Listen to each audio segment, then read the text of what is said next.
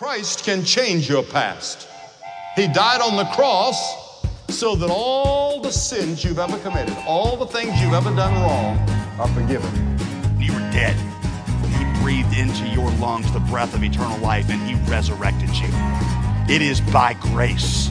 Now, right now, you confess and believe. God said you be saved. A weekly podcast about what two pastors are learning in the trenches of church revitalization. My name is Matt Hensley, and I'm the pastor of Mayhill Baptist in Mayhill, New Mexico, and the managing editor of Lifeway Pastors. And I am Kyle Bierman, pastor of First Baptist Church of Alamogordo, New Mexico, director of Replanter Development for the North American Mission Board, wearer of bow ties, and drinker of black coffee. No, you are not. I saw the picture, and that is a clip-on, and you ought to be ashamed of yourself. It's not like a clip-on. Like it has a strap that goes around the neck, and then I don't care. Then it clips. So listen, I have no shame. You should. I should get a bow tie that I learn how to tie. It's but easy. In the meantime, both bow ties that I have are those clip-on types, though. Literally. I have one that's kind of Christmassy, and then I have the one that I wore Sunday. Paul says not to be ashamed of the gospel, but I am most definitely ashamed of Kyle Bierman. Just being you being on my friend list, I mean, it makes me want to unfollow everything. That is the worst. You don't have a clip-on bow tie? I thought that was a standard thing for. Wow. All right. I'll have to have you teach me how to tie a bow tie then. Yeah, I have to go buy a real one. Yeah, go get I'll bring you some. Because I've got a bunch that I didn't really wear because I had the beard that would block it. Oh yeah, that's right. The beard is gone. I can rock them, but I haven't. Yeah. And I can totally teach you how to do that. And I've got that fancy Western belt that I'm going to give you, and then you can give me a bow tie, and we'll call it even. I don't know that that's even because I've always known how to wear a belt. But you know what? What's up? Southwestern taught me a lot of things, but they didn't teach me how to tie a bow tie. However, there you go. It is the place to be if you want to learn from the practitioners of ministry and evangelism and theology. You cannot beat the faculty that they have, and we encourage you to check out swibits.edu after the show. You like that, baby? That was an interesting segue for that one. Yeah. Yeah. But yeah, so speaking of Southwestern, I'm back. From Southwestern. You had Dusty on the show. I did. Last week because I was in Fort Worth for the hardest week of my entire life. And we can talk about it briefly, but every time that I go, apparently, right before class, everything goes to pot back home. You know, last time it was the wreck. This time Rebecca's father passed away. And so that made it pretty tough. But it was a great week on campus. I learned from our friend Kenneth Priest, Dr. Priest. He got onto me for calling him doctor though, but Dr. Kenneth Priest in the class, he was my professor, and we had a great time talking about church revitalization. And the way that he set it up is each of the students had one of the days that they taught the class. We facilitated either evangelism and church revitalization or disciple making or discipleship and church revitalization leadership. And then I got tasked with church revitalization. And my only complaint when I fill out the faculty review, my only complaint is that he did not pick the greatest book ever written for church replanting and revitalization, replanting rural churches. Yeah. I mean, there's all these books like, Reclaimed Church and that one little book by Clifton, I can't even remember what it's called, something, some of that kind of stuff. I was like, man, what is this? No, I'm just kidding. Now share with our listeners the reason why it was not included in your class. Because it's like 10 pages long. Yeah, because it's too short. because it's a doctor level class. They're like, we can't give them a pamphlet. Can't give them a 70-page book to read. But I did give each of the students a copy of it. Oh, nice. And so we had you used the material from that in the day that you led class, if I'm not mistaken. I led the class. So you can say, because specifically I used one of the chapters that you wrote. All right. That your material has been used in a doctor level program. That's right. There, at yes. Southwestern Baptist Theological Seminary. Something that I don't think you're going to be able to say about the dissertation work that you did with Rockbridge. Rockbridge. Yeah. Hey, you never know. Who knows who's going to find that and reference it. Actually, believe it or not, I'm in the process of updating that on a, I guess you'd say, more popular level. And I'm going to work to either self-publish that or get that published. So I'm working to write a second book. So, well, yes, it's not going to be popular, but it'll be written on a popular level. I hope on the cover photo you have like a clip-on tie. I mean, it doesn't even have to matter. I'll make sure. I'll make like sure. Your logo, your author logo. A clip-on tie. Your picture, yeah. You wearing that stupid tie in your author bio. But it was a crazy week because before we were going, one of our dearest church members passed away. And so while I'm gone, every couple of hours I'm calling and checking in or texting or whatever to plan a funeral for right when I got back, quite literally right when I got back. Yeah. And that funeral was great. God was glorified. Her life was honored. This was a lady that even 2 weeks before she passed, she'd shared the gospel. And she was like 1,000 years old, but amazing. And I think like 91, 93, something like that. But wonderful, wonderful lady and sweetest member of our church, and just really left a legacy of faith. So it was really easy to make much of Jesus when you are celebrating a life that lived to make much of Jesus. And so that kind of gets us up to today, because that was yesterday. And so from 8 to like 6, I did not stop. I think the only time I sat down was when I was waiting to preach. And when I was playing the piano for one of our hymns, because as you know, we're in the middle of nowhere. I'm a sole staff member. So I was a videographer. I was a counselor. I was a funeral director. I was a pastor. I was a preacher. I was a worship leader. I was the errand boy. It was everything. And so nonstop from beginning to end. The only time I sat down was to play the piano and to wait to preach. And then when I drove to Avis, New Mexico, which if you thought Mayhill was in the middle of nowhere, we went just past the middle of nowhere. Like I don't even know that like elk have found this place. Like it's just out there. And so we did that. And you know what, Kyle, while I was there at Avis and when I was at the church, I got to preach both times, and I used the authorized CSB. That's a better segue. I'll allow that one. That's better.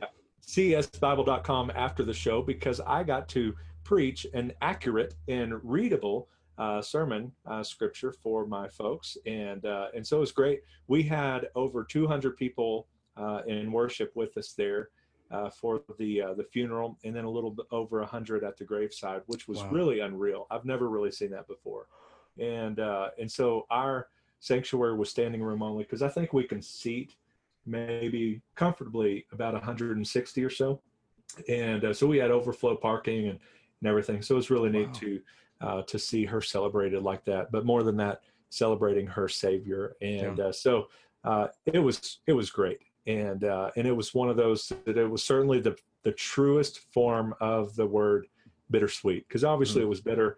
There's mourning, there's sorrow, there's all of that. But there was so much sweetness, and our church really came alongside of them and encouraged them, loved on them. And it was a great time. And that's a slight segue into what we're talking about today, celebrating wins, because I have been proclaiming the greatness of my church through email and social media the last couple of days, because they did anything and everything they needed to do yesterday to make it work. We had people all over the place finding chairs, bringing them in. Members would stand up so that the family members were able to sit down because, we were out of room. We had people that, took off from work just to come and run sound or help us with all of these different things. And so our church really showed up on Monday and made that family feel special. And so that's something worth celebrating. And but that's somewhat of a downer. I mean, it's a funeral. We celebrate obviously the hope she's in heaven and all that kind of stuff. But it's still kind of a downer. It's a low thing. What we're talking about today, of course, is celebrating wins, which is necessary, because if you've been in ministry long enough, you know that the temperature in the church is either going to be too hot or too cold, often on the exact same Sunday. you're going to preach too long or too short on the same Sunday. Yep. I mean, you name it. There's a lot of criticism that sometimes comes with pastoring in a church. And sometimes we can let ourselves get bogged down in those things. And you recently wrote an article for Lifeway Pastors on Facts and Trends about celebrating some of those wins as something to kind of keep us going. Because if all we think about are those trivial things, the criticisms, all that kind of stuff, we'll be done in a year or two. Mm-hmm. We need to look at the different ways God is moving in our church. And you actually give us 4. Certainly the list would be longer, but these are 4 simple things that you can celebrate to kind of keep you going in the ministry. And so why don't you share with us the first one? Yeah, so the first one is maybe pretty obvious, but that is to celebrate baptisms. So in the work that I've done, and you'll realize this as well, the work that you've done there in Mayhill, and replanting, revitalizing these churches that we serve, as well as interacting with other churches that are in a revitalization or a replanting process or in need of entering into those. A lot of times churches that need to be replanted have not baptized many people over the last several years, right? And in some cases, it really has been years since the baptismal waters have been stirred. My favorite story is one that I think it's Tom Rainer tells, where they had gone into a church to do some consulting, and the baptistry had been turned into a koi pond because it had been so long since anybody had been baptized there. They just decided, hey, it's kind of depressing to have this thing empty, so let's put some fish in there. At least that way it does not depress us when we look at it. I don't know. I'd be okay with baptizing in a koi pond. Koi pond? Yeah. Baptize you in the name of the Father, and then a bunch of fish fly out. That'd be memorable for sure. Right. Yeah. And so, so baptisms, they're an act of a public declaration of faith in Christ, right? But that means that someone has turned from death and trusted in Christ Jesus, that their sins have been forgiven. And so, man, as a church, let's celebrate that. And so, whether you baptized 3 people last year or 30, each one of those is cause for celebrating, because it means that those represent a life that has been saved by Christ Jesus. Or in some cases, as maybe you've encountered as well, man, as I've gotten to know people, like sometimes you encounter folks that have been attending your church for a long time and have never, so they would say they've been believers for a while, but they've never taken that first step of baptism. And so, man, celebrate those as well, because that's someone having their eyes open to a step of obedience and following Christ that they've never taken before. And on the same blog a couple of days ago, I wrote about a few ways to make your baptisms more memorable and helpful. And so that kind of ties in with it, because it's easy to kind of maybe get out of the practice. So you're kind of wondering, and you forget some of the ways to make it a special moment and a way to celebrate. And some of the things that we do is we have other people tasked with videoing it so that family can watch it, be a part of it. We have people helping them in the baptistry so that they're able to watch it. That's always one of those things that I just noticed kind of after the fact when I first started baptizing folks as a pastor, is you have mom or dad on either side of the baptistry getting their child or whatever ready and dressed and all that kind of stuff. And so they see if they even get up there in time, they just see half of it and they don't get to see kind of what's going on and up front. So we tell them where to sit, where they can see really well. And we try to take all of the guesswork out of it and let our people kind of serve them through that so that they can get a front row seat at their son or daughter or wife or husband or whoever it is being baptized. And I love what you guys do as it's so small and so simple, but a great idea about the small cards that you pass out to your candidates.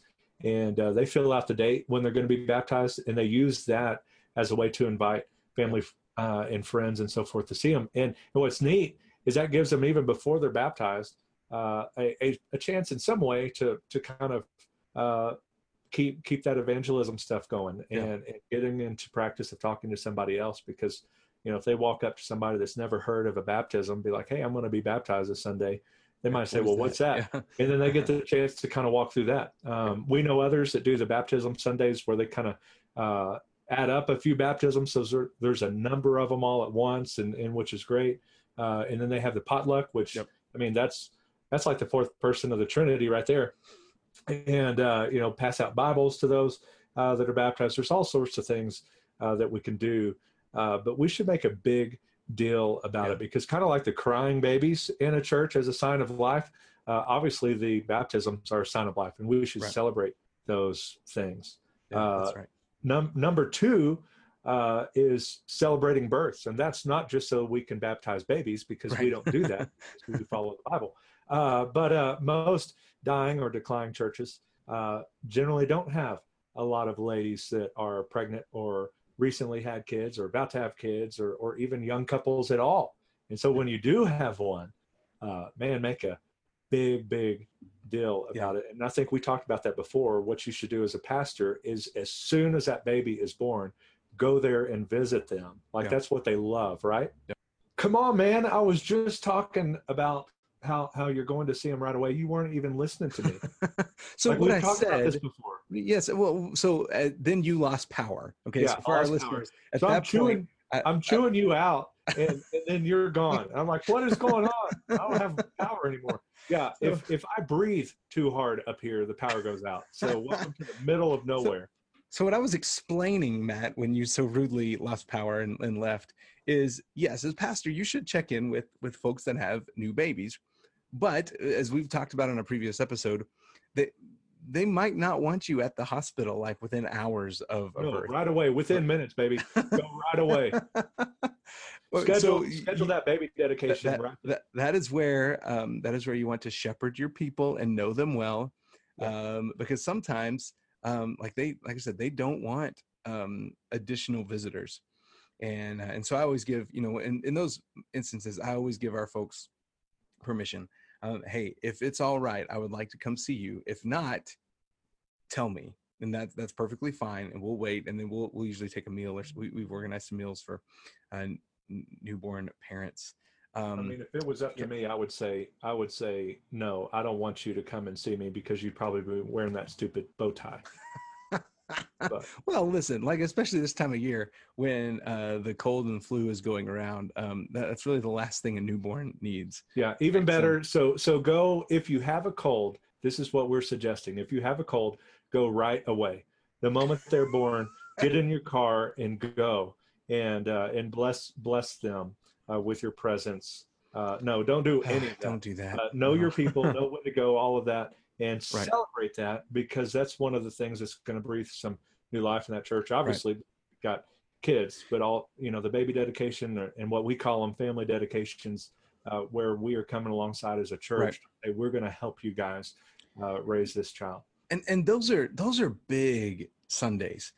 So we had a Sunday this past summer where I think we had 11 babies that we dedicated, if I'm not mistaken. I mean, there were a number of babies. And that was a big deal. I mean, it was awesome just to see them all lined up there in front of the sanctuary.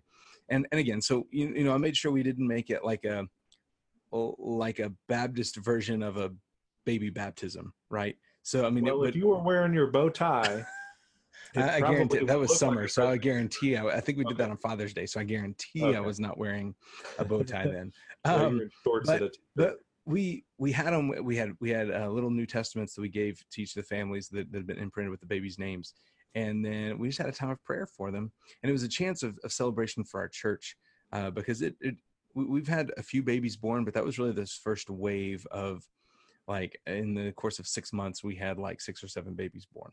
So it was a big deal. And I would say a step beyond that. And so there was a video that's gone viral this last week of a pastor calling out a parent for having a noisy child in service.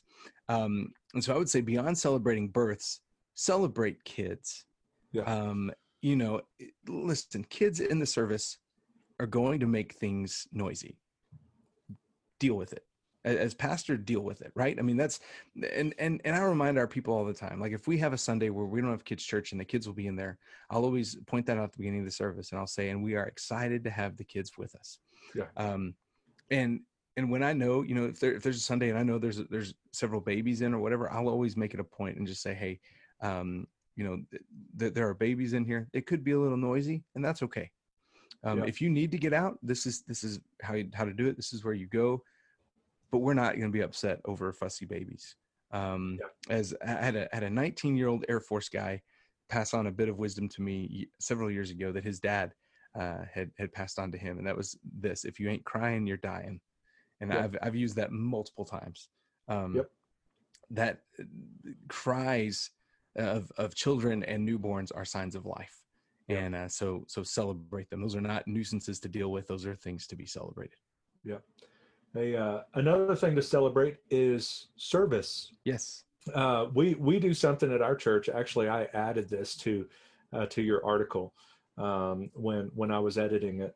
But at our church, every fifth Sunday, we do the Lord's Supper. And that day, we also recognize a volunteer of the quarter. During that recognition, I give them a gift and share how God has used them in seen and unseen ways. And I tend to err on the side of unseen. I look for those that are serving week in and week out in ways that nobody knows, and highlight that, because we kind of get to be the rock stars, so to speak. And a lot of people think everything rises and falls on us, but if we're honest, we know that it's the people that do all of the work behind the scenes, and sometimes that's us too. But those doing a lot of the stuff that help make what happens on Sunday possible. And so you've got people in your church that have probably been a greeter for 30 years, or doing the sound or whatever it might be. Take some time to celebrate them. And you had a few more ideas there, I think. Yeah, well, and you mentioned the fact that we get to be the rock stars and up front, and a lot of people serve behind the scenes, and the times when that's really become apparent to me are the times when somebody's not there. When I get a text saying, hey, I'm not going to be there, and if it's late enough, I get to the church early anyway, so making coffee, unlocking doors isn't a big deal until I'm having to remember to do it. And then all of a sudden I'm like, man, I'm so grateful that somebody comes in and does this every Sunday morning. And so you want to celebrate people that have served. Now in a replant, as we've talked before, one of the differences in replanting versus church planting is that in replanting, you don't pick your core team. You inherit them, right? And so that means often that you have people who have stepped into serving roles, whether they have really the gifting for that or not, whether they're the best person to be in that role or not, but they're there and they're serving. And in many cases, they've done that for years, because particularly in instances of church splits, there was such a vacuum of leadership that left, that people stepped up and filled those roles, and they've been doing so for a long time. So listen, I don't care how effective you think they are, man. When somebody gets ready to step out of one of those roles, celebrate them. Celebrate the sacrifice that they've made for that. And even I would say, don't wait until then. You can celebrate people serving in roles while they're still doing it. And what that does is it shows the things that you value, right? We're going to celebrate the things that we value. And as we point out that we value service, it doesn't do us any good just to say, oh, we value service, we want you to serve. No, we're going to celebrate that service as well. We're going to give you examples of what that looks like to do it well, right? And look, at the end of the day, it doesn't matter if that volunteer is one of your cheerleaders or is one of your harshest critics. You want to celebrate what they've done serving the Lord by serving his local church. Yep.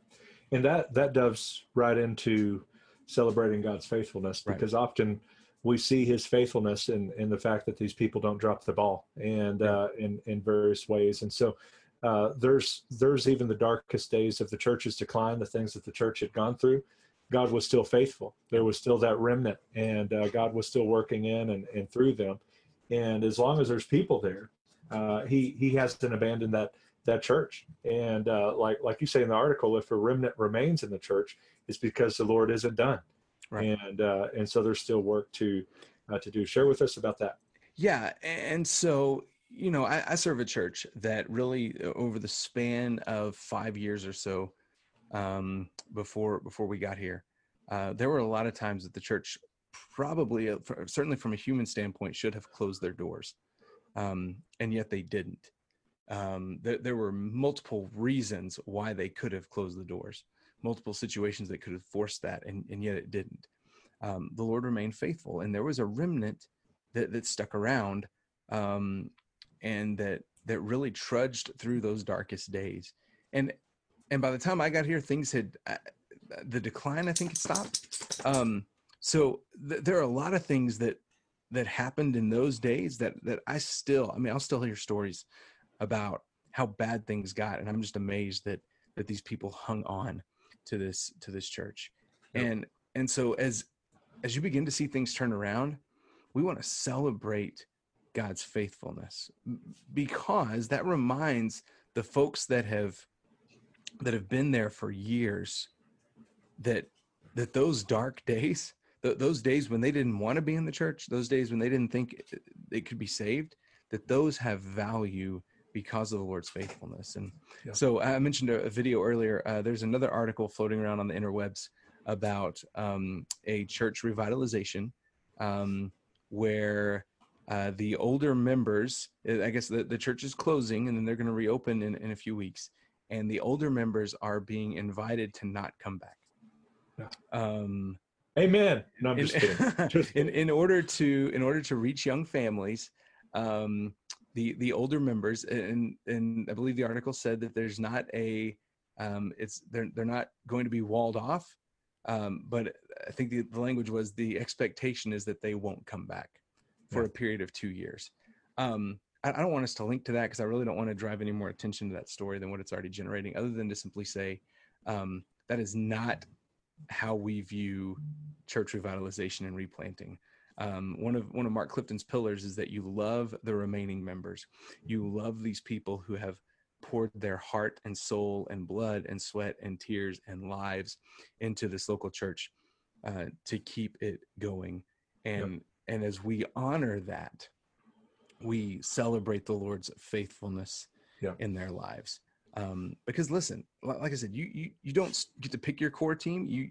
Those are selected for you when you say, hey, yes, this is the ministry I'm called to in replanting. And yet, if we trust the sovereignty of God, we trust that he has the people there to begin that process, right? And so much of church revitalization is awakening the people in the pews to recognize that the Lord is faithful, that the gospel is good news. And it's good news when you're running 5, and it's good news when you're running 500, and it's good news when you're running 5,000, and everywhere in between. The gospel is good news, and the Lord is faithful, where, as Jesus said, when 2 or 3 are gathered in my name, I'm there among them, right? That's all we need. And so I think that's probably the most important, and that's probably the thing that we do the least when we get into church revitalization, because there's so much that we need to focus on that sometimes I think we just need to pause and be like, man, let's just look at what the Lord's done here. And stop along the way too, to take stock, to take markers of where the Lord has brought you. And I think the thing that helps us as pastors when we see successes to keep from getting arrogant and to keep from getting that big head is to remember where we were when we started, and how the Lord's growing. I mean, I can speak for that myself, how the Lord's growing me personally through this process as well. And so, as Kyle said, we celebrate things that are valuable to us. And then the flip side of that is what's celebrated often gets replicated. And so if you don't celebrate your baptisms or whatever, don't make a big deal out of them. Don't be surprised if you don't see them. If you don't celebrate kids in your service and ask them to leave and call the mom sweetie, don't be surprised if she climbs on stage and clotheslines you. That's what we do.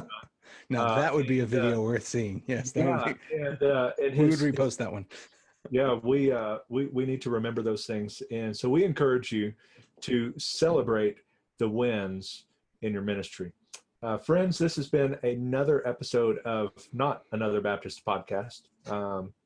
Still kind of odd to me that we call it that, but here we are. Maybe we can change it to the once bearded and the bow-tied, fake bow-tied.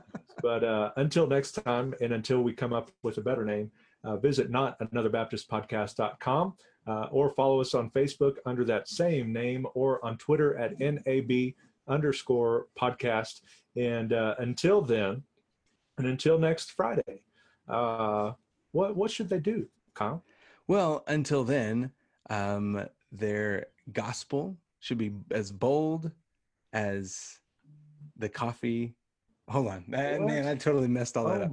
Until next time, may your coffee be as black as night and as bold as the gospel you declare. I've only done this 118 times, and I wish our power went out right there.